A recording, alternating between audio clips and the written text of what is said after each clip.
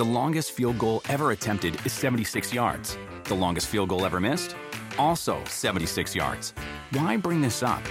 Because knowing your limits matters, both when you're kicking a field goal and when you gamble. Betting more than you're comfortable with is like trying a 70-yard field goal. It probably won't go well. So set a limit when you gamble and stick to it. Want more helpful tips like this? Go to keepitfunohio.com for games, quizzes, and lots of ways to keep your gambling from getting out of hand.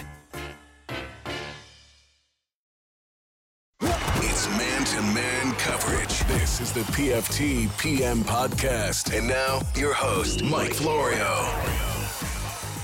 October 25 edition. You know what occurred to me today? We're 2 months away from Christmas. We're going to soon start seeing the Christmas decorations everywhere. We're going to start hearing how many shopping days left until Christmas. It's coming. And I feel like the decorations are up sooner each year. Meanwhile, I think I got to go dig out all the Christmas decorations. Like right after Halloween. That's when we start planning the displays and the transformation of your house that just leaves you incredibly depressed when you put all that crap away in January. We've got, hopefully, the opposite of crap for you today. Joey Bosa, the Chargers pass rusher, and A.J. Bouye, Jaguars defensive back, who came over via free agency from the Texans. He and they will join us via interview. We'll play them for you later in the session. This is going to be a lot like yesterday with the pair of tight ends, Travis Kelce and Vernon Davis. I'm going to prattle on for a little bit about whatever's been going on in the NFL today because the PFTPM podcast, in part, is aimed at getting you the latest, getting you up to speed on everything that may have happened since we wrapped PFT Live. It's like the bookend drive time. We do the morning drive on radio, TV, and that also becomes a 3-separate segment podcast. But then the late afternoon, podcast only, wrap of the day, and loading more and more interviews into that so it's not just me. Because God forbid, I wouldn't want to listen to just me. I don't like listening to myself while I speak. Hopefully you'll keep listening before we talk to Joey Bosa. A couple of things happening today. Martavis Bryant, the Steelers receiver who finally has admitted he wants out of Pittsburgh. He will be out of the lineup, reportedly inactive on Sunday, which shows that Coach Mike Tomlin doesn't appreciate this nonsense. And if you're going to complain, he'll give you something to complain about, right? Wasn't that like back in the 70s when it was okay to spank kids? You'd hear I'll give you something to cry about. What a different world it was.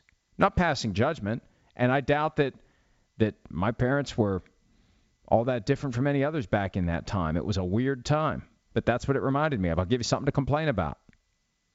Yep, you're out. Good luck getting targets when you're in street clothes on the sidelines. Good luck with that. And the trade deadline is Tuesday, so it's not like they're going to showcase him. Now, unless they're secretly planning trading him and they want to keep him healthy, I don't think that's it, though. I don't think they're going to trade him. Number one, I don't think anybody wants him. What would you give up to get Martavis Bryant? The Chargers sent Dontrell Inman to the Bears today for a conditional 7th-round draft pick. That's the Ross Tucker trade compensation. That's virtually nothing. A conditional 7th-round pick. The Steelers need him in the event Juju Smith-Schuster gets injured. So they're not inclined to move him, and they said they're not going to move him. The other thing, too, that's going on here. The Steelers are one of those teams that very much likes to control its players, that very much likes to set the agenda with its players. They've got those rules, those rules that aren't really rules, like they won't do extensions during the season. They just won't. Why? Well, that's because we won't. And they won't do guaranteed money in a contract beyond the first year. Well, why? Well, we just won't. And the players just say, okay. One of the benefits of being such a revered franchise, such an important brand, is that you can do things with your players that other teams can't, and they just do it. Remember the pressure they were putting on Le'Veon Bell to sign his franchise tender? He had every right to not do it. And to his credit, he didn't do it. And to the discredit of the Steelers, they kept pushing him publicly to do what they wanted him to do. So Martavis Bryant made the mistake of pushing the team publicly to do what he wants them to do, and that's a mistake because they're going to tell him what to do, and it is you don't play on Sunday. And now he's in the doghouse. See, he thought it was bad, so he complained, and now they're going to make it worse. And that's not just a message to Bryant. It's a message to every other guy in that locker room. It's a message to every guy who will be in that locker room in the future. Because now, Bryant is the example where if you create a distraction and you're not Antonio Brown, there will be serious consequences. If you're Antonio Brown, well, we need you. Well, God, we got to put you on the field. So there's a lot going on here. And Martavis Bryant got bad advice from someone, agent, whoever. He should have kept his mouth shut. And now his situation is even worse than it was. And look, I don't know how addiction works. But is it unreasonable to wonder at what point does he say screw it and he goes and he uses whatever substance got him suspended last year? Where you give into that, where that razor's edge of staying on the right side of the line of addiction, where one serious stressor is the thing that causes you in a weak moment to do the thing that got you in trouble. I'd be concerned about that if I were somebody who, I was going to say, if I was somebody who cared about Martavis Bryant. I don't even know him personally, and I'm concerned about that on his behalf. So hopefully that doesn't happen. Hopefully he gets the message, and hopefully he does what he has to do to get out of the doghouse, and hopefully he can turn this around because he's highly talented, and there will be a time that the Steelers need him. And even if they don't, even if he becomes a marginal player for the Steelers through the end of his contract, which was delayed by a year because of his suspension, hopefully he'll do what he's expected to do and won't create issues, and by the time he's eligible for free agency, someone will give him a fair opportunity to go be the guy that we've seen him be in the past. On Wednesday, Panthers quarterback Cam Newton was kind of the guy that we've seen from time to time in the past, a little petulant, a little immature, a little moody, and I defended him after Super Bowl 50. Stats and I have argued about this all the time, and this is one of those moments where I'm glad I don't have to listen to Stats now because he'd give me the business about Cam Newton sulking at the post-Super Bowl press conference. My point is he's listening to Chris Harris Jr. on the other side of a curtain crowing about how they beat the Panthers. At a certain point, enough. You've just had your biggest professional disappointment, biggest sports disappointment of your life on a gigantic stage. You're human. But some of these other moments, you got to be in better control of your reaction. Newton, who stiff-armed the media all of last week, spoke to the media after the loss to the Bears on Sunday. And then on Wednesday, he complied with his obligation to show up and talk. I'm sure behind the scenes somebody nudged him to do it. I get the impression the Panthers aren't as direct with him as the Steelers would be with a player who isn't doing what's expected of him. So he was asked a question, and it was a fairly, I don't know, I look at it as not all that tough of a question. I guess some could interpret it as throwing a little shade, but it was asked in a very respectful way, not a confrontational way, not a hostile way. Joe Person of the Charlotte Observer. He said this: the big plays, the big chunk plays that get you that energy you're talking about, is this offense. I know you had several at Detroit and New England. Do you guys have the wherewithal to do that consistently week in and week out?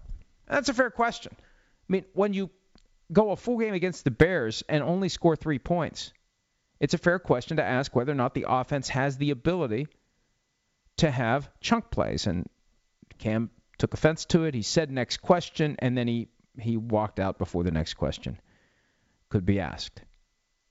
Now, maybe this is to a certain extent influenced by what happened 3 weeks ago where he made the sexist comment, and he's very careful now about what he says because he doesn't want to say the wrong thing accidentally, because that's clearly what happened the last time. He said the wrong thing accidentally. But it was just weird. It wasn't nearly as troubling as what happened 3 weeks ago with Jordan Rodrigue of The Observer, but it just struck me as an overreaction. That was an overreaction. And I think it's fair to say we expect a little bit more than that, right? You don't walk off over that. Do you walk off over that? It seems like not very much to walk off over. Dwayne Brown walking back onto the field for the Houston Texans, his coach, Bill O'Brien, said that the player who just showed up 2 days ago has a real good shot of playing on Sunday in Seattle. And look, if he can quickly get up to speed, he's not going to make the Texans any worse. The offensive line was abysmal week one when Tom Savage was getting ragdolled all over the place. And then Deshaun Watson, I get my Deshaun's mixed up. Deshaun Watson came in, and he got banged around a lot, but he has figured out how to operate within the confines of not having a great offensive line. So if the offensive line is better, maybe Watson is better. I still think there's a chance that Dwayne Brown gets traded. It could be he goes to Seattle and never leaves. Seattle could save the plane fare, although I guess Dwayne Brown would have to go back and get his stuff. Seattle's one of the teams I look at as a potential trade partner with the Texans for Dwayne Brown. The Eagles, potentially. We have 6 days until the window closes. But just because Brown's back, I've been saying this all week, and I'm going to keep saying it until he's traded or not traded, I still think it's possible he gets traded. And if he plays this week, then a trade partner can see he's still a guy who gets it done. They can watch the film. He can still get it done. And my goodness, he's playing well despite just showing up. Maybe he'll play well for us right after he shows up. That's always the challenge, especially on the offensive side of the ball. Getting a guy in season and expecting him to make an impact right away. More often than not, you just don't. How do you do? You're the stranger. You're walking in to the room, and they've already been together. They've bonded. They're moving forward. They've been through good games. They've been through bad games. They know each other. Here's the newcomer. Johnny-come-lately, the new kid in town. How does it ever mesh quickly? That's going to be one of the realities. But the Texans are kind of going through that on a less extreme scale because they have players in that locker room that know Dwayne Brown, have played with Dwayne Brown, but Deshaun Watson doesn't. So we'll see if he plays Sunday, and we'll see if he's traded by next Tuesday. Continue to put me down for a possibility of a trade. 6 days to go until we get an answer to that. I mentioned DeShone Kizer, and it was only somewhat accidentally because I have him on the list of topics I want to get to. This Wednesday routine, the new tradition in Cleveland, lose on Sunday and name your quarterback for the next Sunday on Wednesday. Kizer retains the job, although I don't know that retains is the right word because he did get benched. He got benched against the Titans for Cody Kessler. And then after the game, Hugh Jackson said he'll name his starting quarterback on Wednesday. His starting quarterback is DeShone Kizer. And I don't know how this yo-yo approach is going to make DeShone Kizer better. I thought you went with a guy and you're all in with a guy. Wasn't that the conventional wisdom? Once you go with your young guy, if he's your guy, you stick with him. You let him grow through adversity. You let him make mistakes. You let him learn from the mistakes. You let him develop confidence. You let the game slow down. You take your lumps in his rookie year, and you hope he does enough that ownership doesn't fire everybody before he gets a chance to really have the game slow down in his second year. But see, the problem is the Browns just can't really get their act together on what it is they're trying to do. Are they developing for the future, or are they trying to win now? The problem is you have to at least win something now. I firmly believe last year, if they had gone 0-16, there would have been major changes, just because you can't bring everybody back after you go 0-16. So they went 1-15. And now it's almost Halloween, and the last time they won was Christmas Eve. 0-7. If they lose to Minnesota on Sunday in London, and who knows, maybe they'll win, right? Is anybody going to pick the Browns to win this game? No. They may not have Myles Garrett. He's got a concussion he's dealing with. They go to 0-8, which makes them 1-23 since their latest reboot. Something's got to give. Something's got to go. Someone's got to go. Chris Sims thinks that Hugh Jackson goes. I think that whoever goes is the person who decided or recommended the decision to pass on Carson Wentz and Deshaun Watson, whether that's Paul DePodesta, Sashi Brown, Andrew Berry, the homeless guy that told them to take Manziel, whoever it is that said, take the trade and don't take Carson Wentz, and then said, take the trade and don't take Deshaun Watson. I think that person needs to go. And if it's two different people, then they both go. It's one thing to constantly miss on the quarterbacks you pick. You start missing on not taking franchise quarterbacks who aren't like Tom Brady, 199th pick, where everybody missed on them. Both guys, someone else saw enough to trade up to get them. Someone else saw something in them, and they were right. your organization saw nothing in them, had dibs on them, and passed. That's a fundamental flaw. The most important position is quarterback. And if you don't have people who can recognize the potential of a franchise quarterback when you have never had one since your franchise came back to the NFL in 1999, you have to get whoever failed to spot that franchise quarterback out of the operation. It may sound ruthless. It may sound harsh. You know, Sims has this bit where, and it's great, I can talk about him and he can't say anything back to me. Sims has this bit where he feels bad talking about a coach being on the hot seat. Well, do coaches ever hesitate to fire people? Do general managers ever hesitate? Do they feel bad about it? No, they're desensitized to it because they do it all the time. So why do we tiptoe on eggshells when we're talking about the possibility of someone getting fired when he knew upon taking the job that there's a chance he's going to get fired? A good chance. More likely to be fired than not fired. And when you get fired, you typically have a buyout, unless the team tries to stiff you like Washington did with GM Scott McCloughan. But that's a topic for another day. I'm going to get fired if I don't shut up and play the interviews. We're going to start with a guy who has done very well in a short period of time in the National Football League, one of the best pass rushers in the NFL. And I'm not going to say any more because I'm probably going to step all over my introductory question. Here's my interview with Chargers pass rusher Joey Bosa. Welcome back, and as promised, we now have a guy who is making an impact on the NFL and more specifically on its quarterbacks. 7.5 sacks in 7 games this year. Chargers pass rusher Joey Bosa. Joey, how are you, pal? I'm good. How are you guys? Hey, I'm doing good. Is it ever Joseph or Joe, or is it always Joey? I got a brother-in-law, Joey, and it's never anything but Joey for him. Is it ever anything but Joey for you? It's mostly Joe, a lot of Bosa. I only get Joseph mostly when my mom's yelling at me. But, yeah, mostly Joey. Well, I can imagine some quarterbacks have said some choice words at you that aren't Joseph, Joey, or Joe this year. And I know from talking to pass rushers, you don't think about the sacks you got. You think about the ones you almost got. How many more did you almost get this year beyond the 7.5 that you have gotten? I mean, there's plenty of plays that you can see out there where I beat tackles and almost get there. But, I mean, that's football. That's what makes getting sacks so special is how hard they are to come by. So, I mean, you could look at Melvin, too, across the field and say he left 4 or 5 up there, too. And what a special situation you guys have where there's 2 great players who can get to the quarterback. Who gets double-teamed between the 2 of you guys?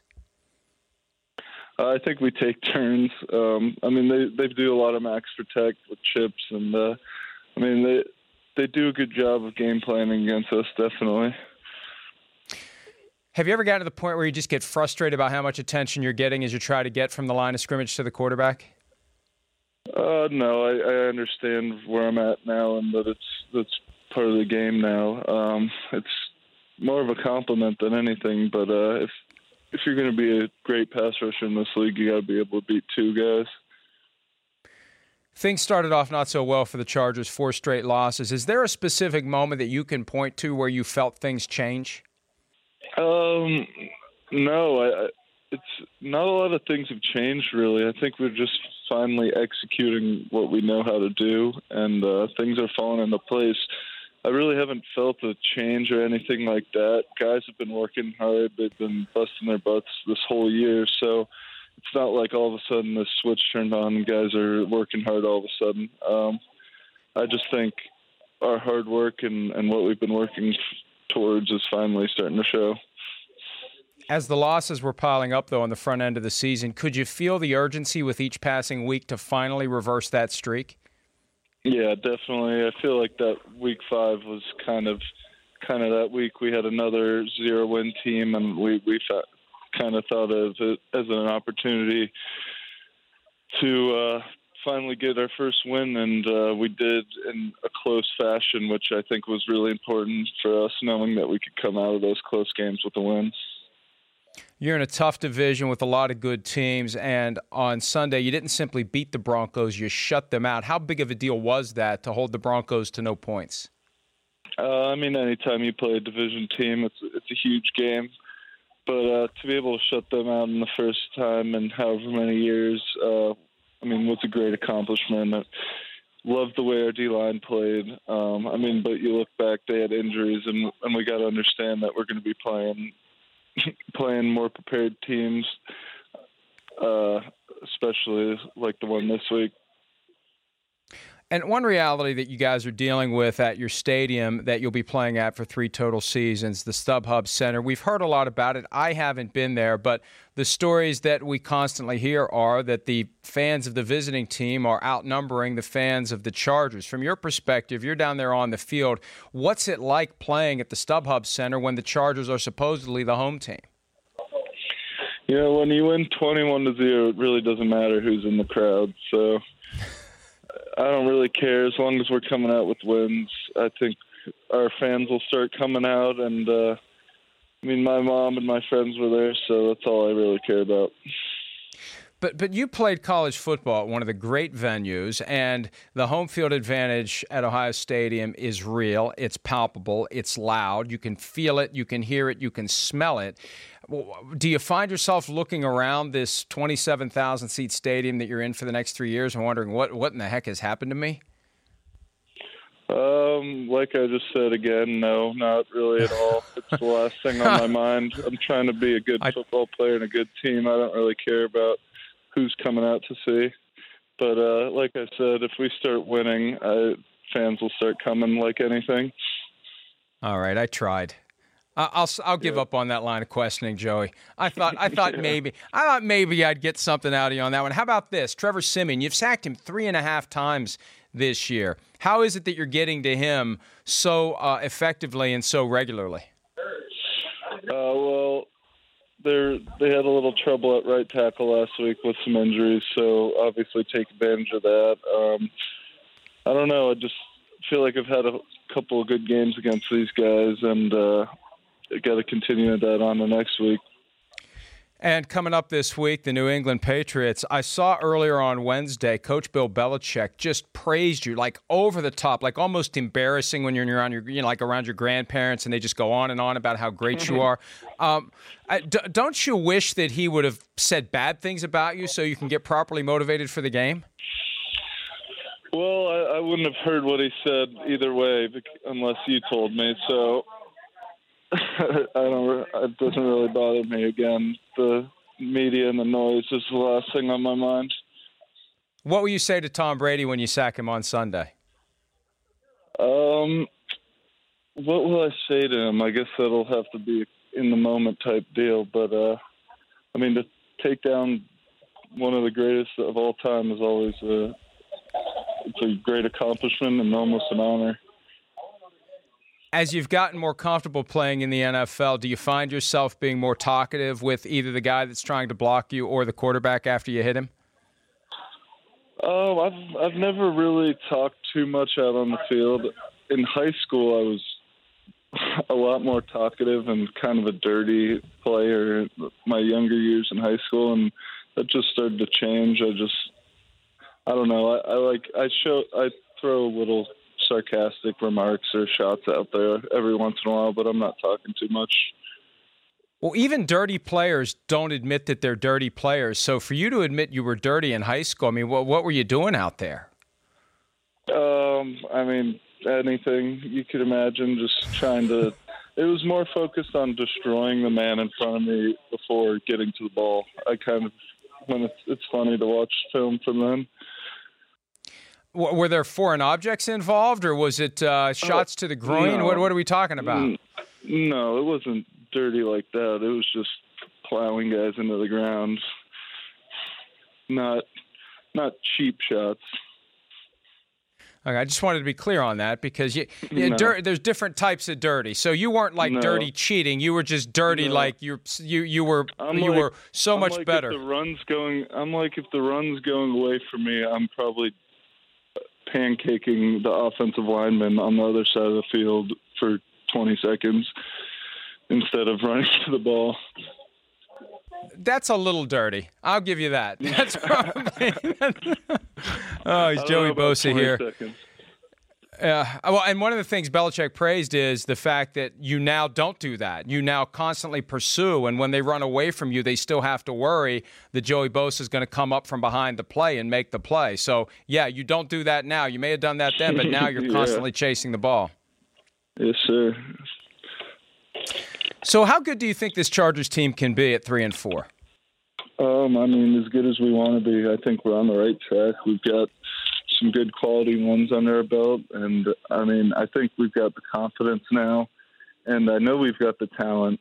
You could just see that looking at our roster, but I think we're in a really good place right now, and if we could pull this one out going into the bye week and 4-4, I think we've got a really good shot at making a push this year.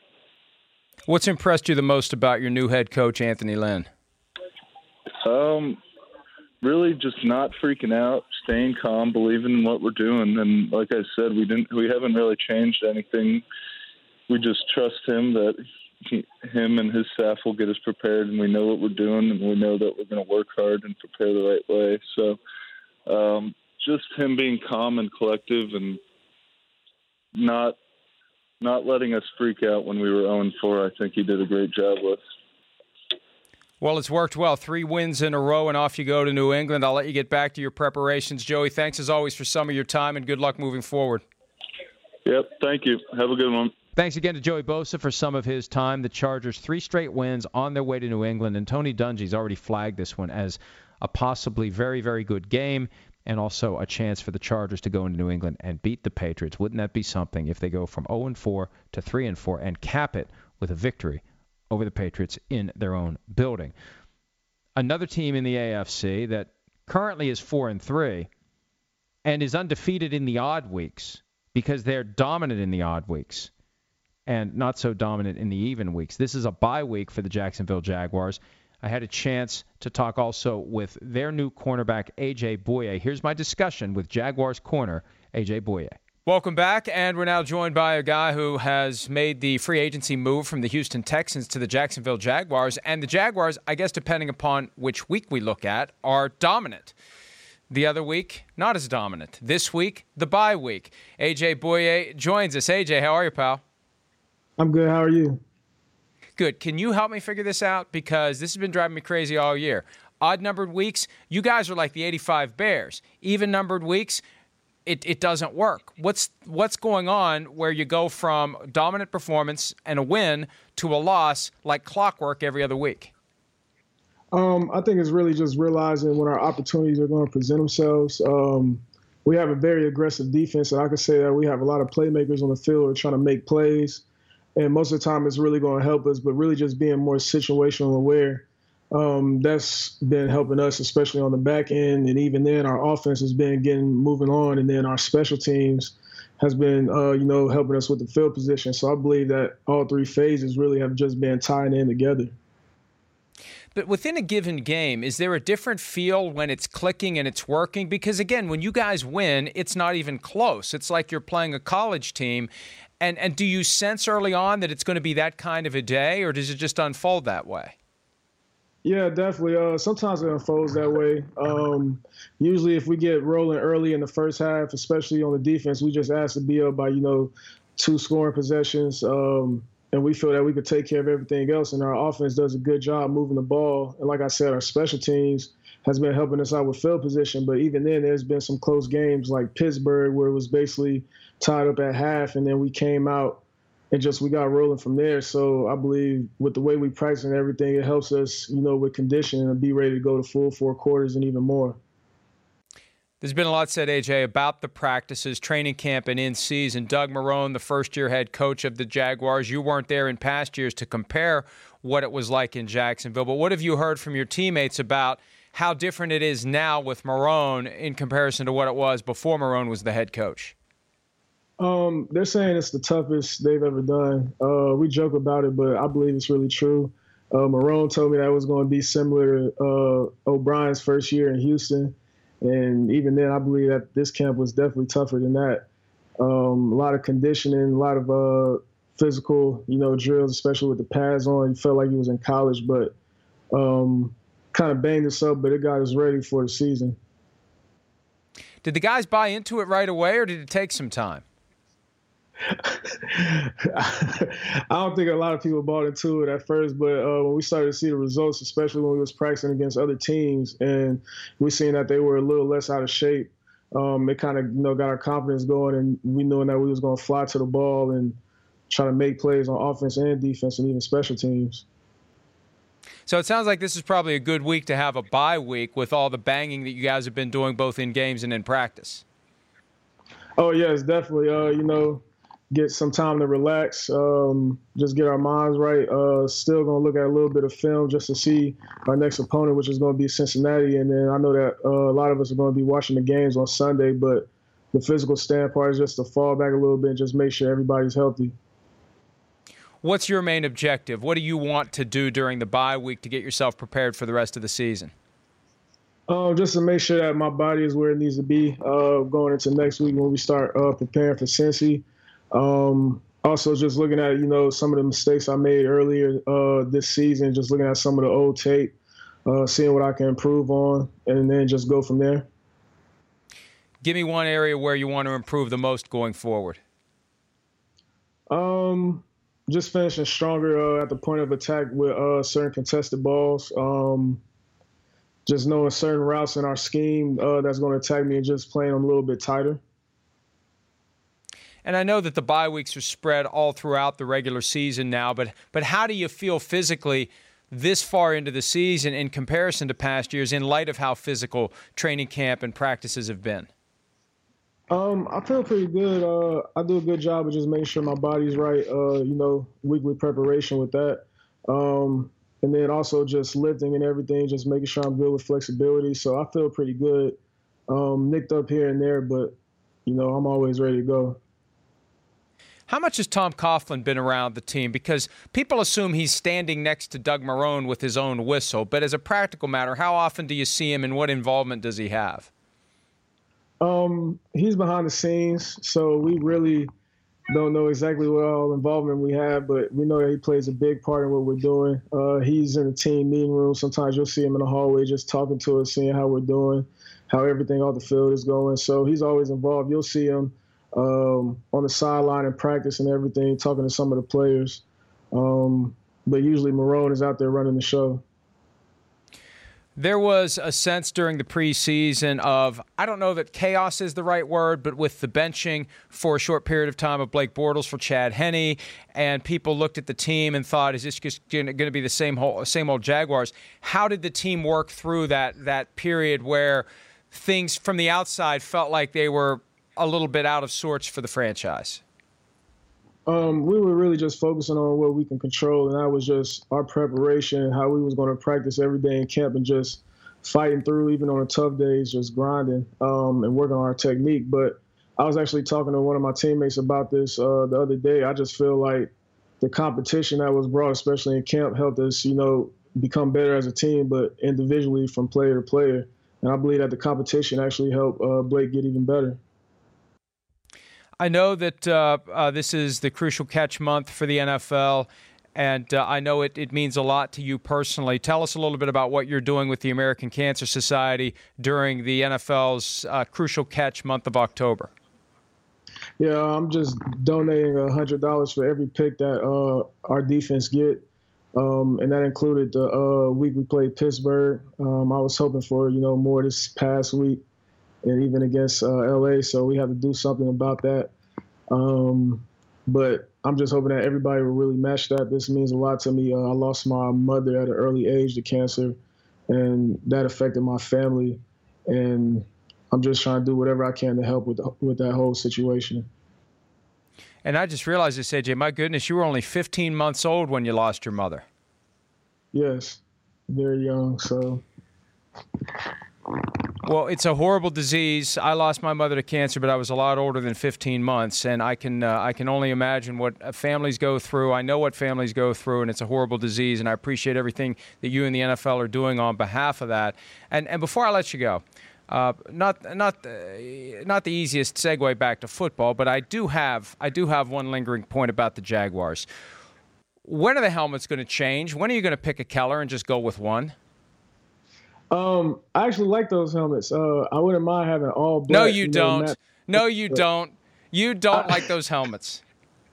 No, I really do. I like the colors, but I usually go with like the all black, matte black. I think that would be a nice little concept. See what we can do with that. I don't have a problem with them though.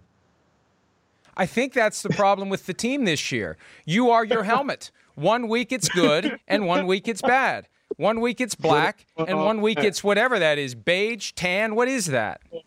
Going all black then.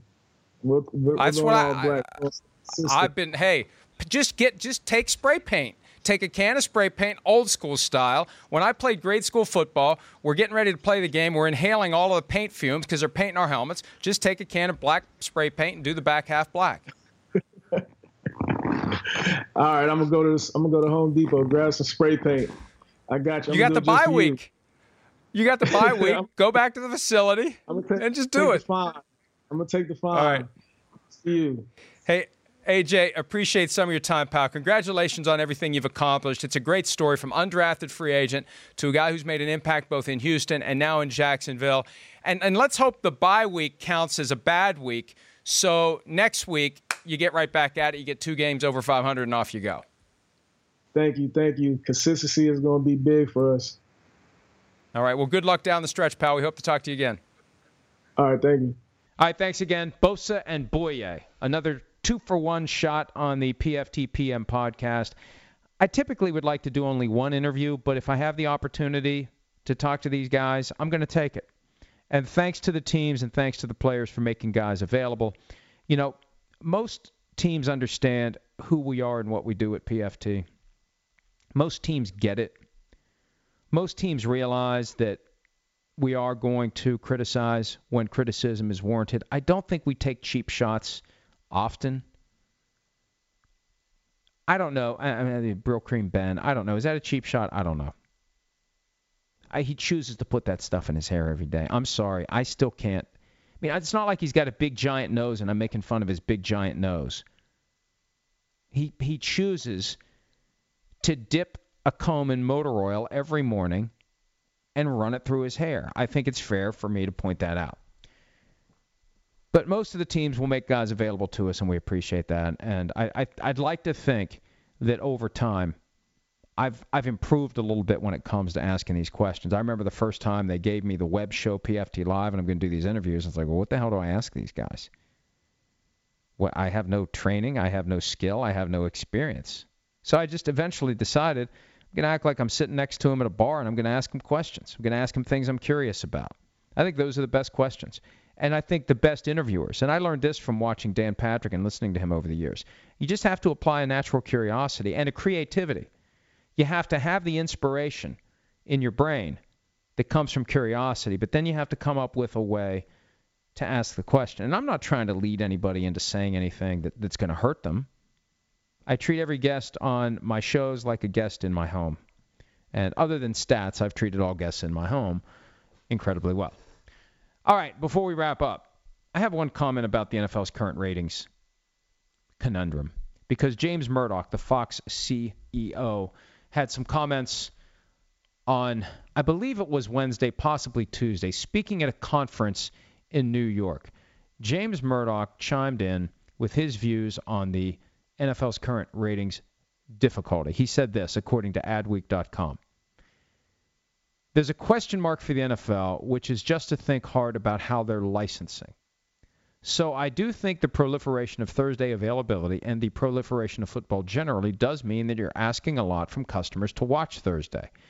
And then they watch a lot more college football games on Saturdays and then on Sundays and then on Monday Night Football, etc. It's a lot. So I do think that preserving the scarcity value of those events and that audience is something that is worth thinking about. And look, he's right. It's worth thinking about it. It's worth wondering what it is that is causing the ratings to drop. Is it that there is no longer scarcity of football? I remember growing up in the 70s. There was hardly any college football that was live. Maybe one game a week. And I know if the West Virginia game was on TV, that was a huge deal. Now every West Virginia game's on. I used to watch the games tape delayed 11 o'clock at night on the local PBS station. That's how in the 80s, 70s you didn't even have that. 80s and into the 90s, that's how you consumed West Virginia University football. 11 o'clock at night, tape delayed on the local PBS station. Now football is everywhere, college and pro. Pro football was 1 o'clock, 4 o'clock Eastern on Sunday. Sorry, West Coast, 10 and 1. I had one football season when I was working out in California as a co-op before I finished up my undergraduate degree. And it was so weird to get up at 10 a.m. and watch football and be done at 4. It was just weird. Anyway, it used to be 1 and 4 or 10 and 1 if you're on the West Coast. And Monday Night Football, and that was it. That was it. That's what football was during the decades that it grew to become what it now is. And then came Sunday Night Football. Remember, they had the split package initially on TBS and ESPN, I think it was.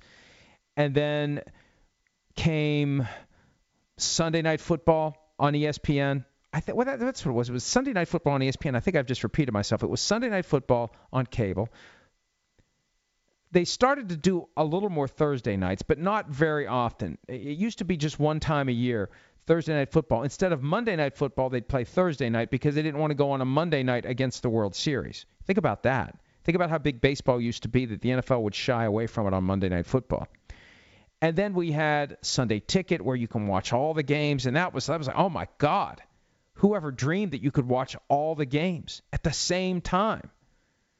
And then came the Red Zone, and you've got Sunday Night Football, and you've got the instant availability to see highlights, and it's everywhere. Football is everywhere. And now college football, that's what we can't overlook in all of this. College football is all day long. You may be exhausted by the time Sunday rolls around from watching college football from noon Eastern until 2 a.m., 14 hours later. And the sheer tonnage of college football games results in more exciting games. It feels like exciting games on paper in college deliver more often than exciting games on paper at the NFL level deliver. Let me try that again. Deliver. It's always important to deliver the English language in a discernible way. So I just think that the NFL needs to figure it out. Whatever it is, figure it out. Because 2 years ago it was working. Something's happened in the last 2 years. Is it oversaturation? Is it blowback from players not standing for the anthem, even though it's 24 right now at most out of 1,700 who are doing it? Is it something else? Are people turned off to the violence? Is this the product of a decade now, nearly a decade, of fretting about head injuries? Legitimate fretting about head injuries, but has it caused people to turn away, even though the people who play in the NFL are adults who freely consent to and understand the risks of playing football? What is it? The NFL has the resources to figure it out. The NFL has the incentive to figure it out. And they should stop trying to make it look better than it is. They should stop trying to, for example, accuse the messenger instead of addressing the message. When James Murdoch mentions Thursday Night Football, it's easy to point out, well, his network doesn't have Thursday Night Football, so that's why he's mentioning it. Or, maybe he's in a position where he's not beholden to Thursday Night Football and he can speak the truth. Maybe not everything is motivated by some not so obvious desire to act out an agenda. Maybe he just wanted to tell the truth. I keep thinking what Mark Cuban said a few years ago, and plenty of people scoffed. Pigs get fat and hogs get slaughtered. And he predicted that that was coming for the NFL. And I've yet to see the NFL alter. And when I say the NFL, I don't mean all 32 teams. I don't mean the game. I don't mean the product. When I say the NFL in this context, I mean the league office. I have yet to see anything other than stridence from the league office.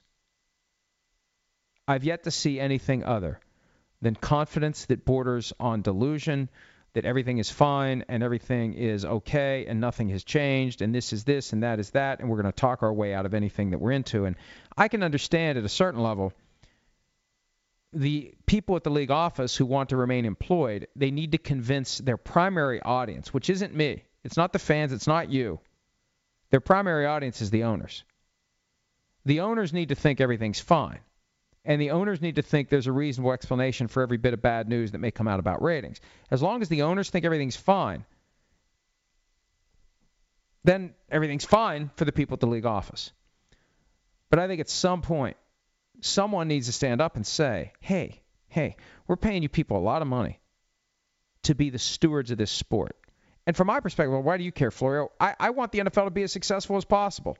Number one, because I personally want it to be as successful as possible because I've been a huge fan of it for 40-plus years now. And secondly, I kind of have a financial, just a slight little financial interest in the NFL thriving. So somebody needs to say, look, let's quit trying to spin these numbers. Let's quit trying to shoot the messenger. Let's quit trying to attack those who would raise fair questions. And let's fix the damn problem. First, you got to identify it. Then you have to determine whether it is fixable. Then you have to come up with a plan for fixing it. And then you fix it. How hard is that? And you know what? If after going through all of that, the end result is, well, it just is what it is. It's our new normal. Well, then fine. Then the challenge is on you to tap into that same magic that made football what it is, come up with a way to get football to resonate with today's audience the way it did. I don't think we've had a fundamental change in who we are as a people. We consume television content differently than we used to, but we're still the same people. We haven't dramatically changed who we are. And from the moment that the Colts beat the Giants in the 1956 NFL championship game, the greatest game ever played at the time, and it sparked unprecedented interest in football, which translates well to television, and it was growth. You can't have growth for 50 years and then all of a sudden it just flattens and there's no explanation for it. There's got to be an explanation for it. They have the resources and the incentive to find it. Go find it and fix it. And get back to us when you have some ideas. We'll be waiting. If you're waiting for another PFT PM podcast, I can tell you the next one is coming Friday. At some point, we're going to go 5 days a week. If you want it 5 days a week, and again, I always mention this at this stage of the podcast. If you are listening to this now, it means you like it. If you've made it this far, through all the crap I said at the beginning for 15 minutes, through the Joey Bosa interview, which I thought was pretty good for the most part, the Boye interview, which I thought was good for the most part, I always think I can do better, to this part now, which is kind of crap, but you're still listening. So even if you're listening now to this part that's kind of crap, that means you like it. So subscribe to the podcast, rate the podcast, review the podcast, support the podcast. Because once the podcast is thriving at a level where I'd like it to, then I'll say, okay, on Thursday, I'll find time, I'll make time to do it then. Right now, Monday, Tuesday, Wednesday, Friday. And there's even a chance this weekend of a special Saturday edition because that's when I can get the interview I've been trying to get. So it's a very simple proposition. The bigger this thing becomes, the more I'm going to put into it. It's just like the mentality that came with ProFootballTalk.com. For those of you who have been around since the beginning, and if you've been there, thank you. And please stay with us. But early on, when it was growing and it wasn't generating much revenue, it was hard for me to put much time into it. So I didn't. As it grew, as it began to generate revenue, I put more time into it. I put more effort into it. So if you like this and you want to see it grow and you want more of it and you enjoy these interviews and you enjoy the time that we take to put this all together, and I know it comes off as mostly off the cuff, and frankly it is, but I do put a little time into it, a little bit of time into it, and every minute I put into it is less time I could be posting at ProFootballTalk.com. So with all that said, thank you for your support, thank you for listening, and thank you for doing everything you can to pump us up. Rate it, review it, tell your friends, subscribe, listen, and check us out at ProFootballTalk.com. We'll be there around the clock indefinitely. 16-year anniversary is coming up next week. I don't know what the 16-year anniversary is. I don't know. 16 years, though, which means I'm old. That's, as the years go by, it's like, wow, what you've done is impressive. Yes, and I'm very old. Thank you for pointing it out. All right, thanks for some of your time, and we will do this again on Friday. The longest field goal ever attempted is 76 yards. The longest field goal ever missed? Also 76 yards. Why bring this up? Because knowing your limits matters, both when you're kicking a field goal and when you gamble. Betting more than you're comfortable with is like trying a 70-yard field goal. It probably won't go well. So set a limit when you gamble and stick to it. Want more helpful tips like this? Go to keepitfunohio.com for games, quizzes, and lots of ways to keep your gambling from getting out of hand. Look around. You can find cars like these on AutoTrader. New cars, used cars, electric cars, maybe even flying cars. Okay, no flying cars, but as soon as they get invented, they'll be on AutoTrader. Just you wait. AutoTrader.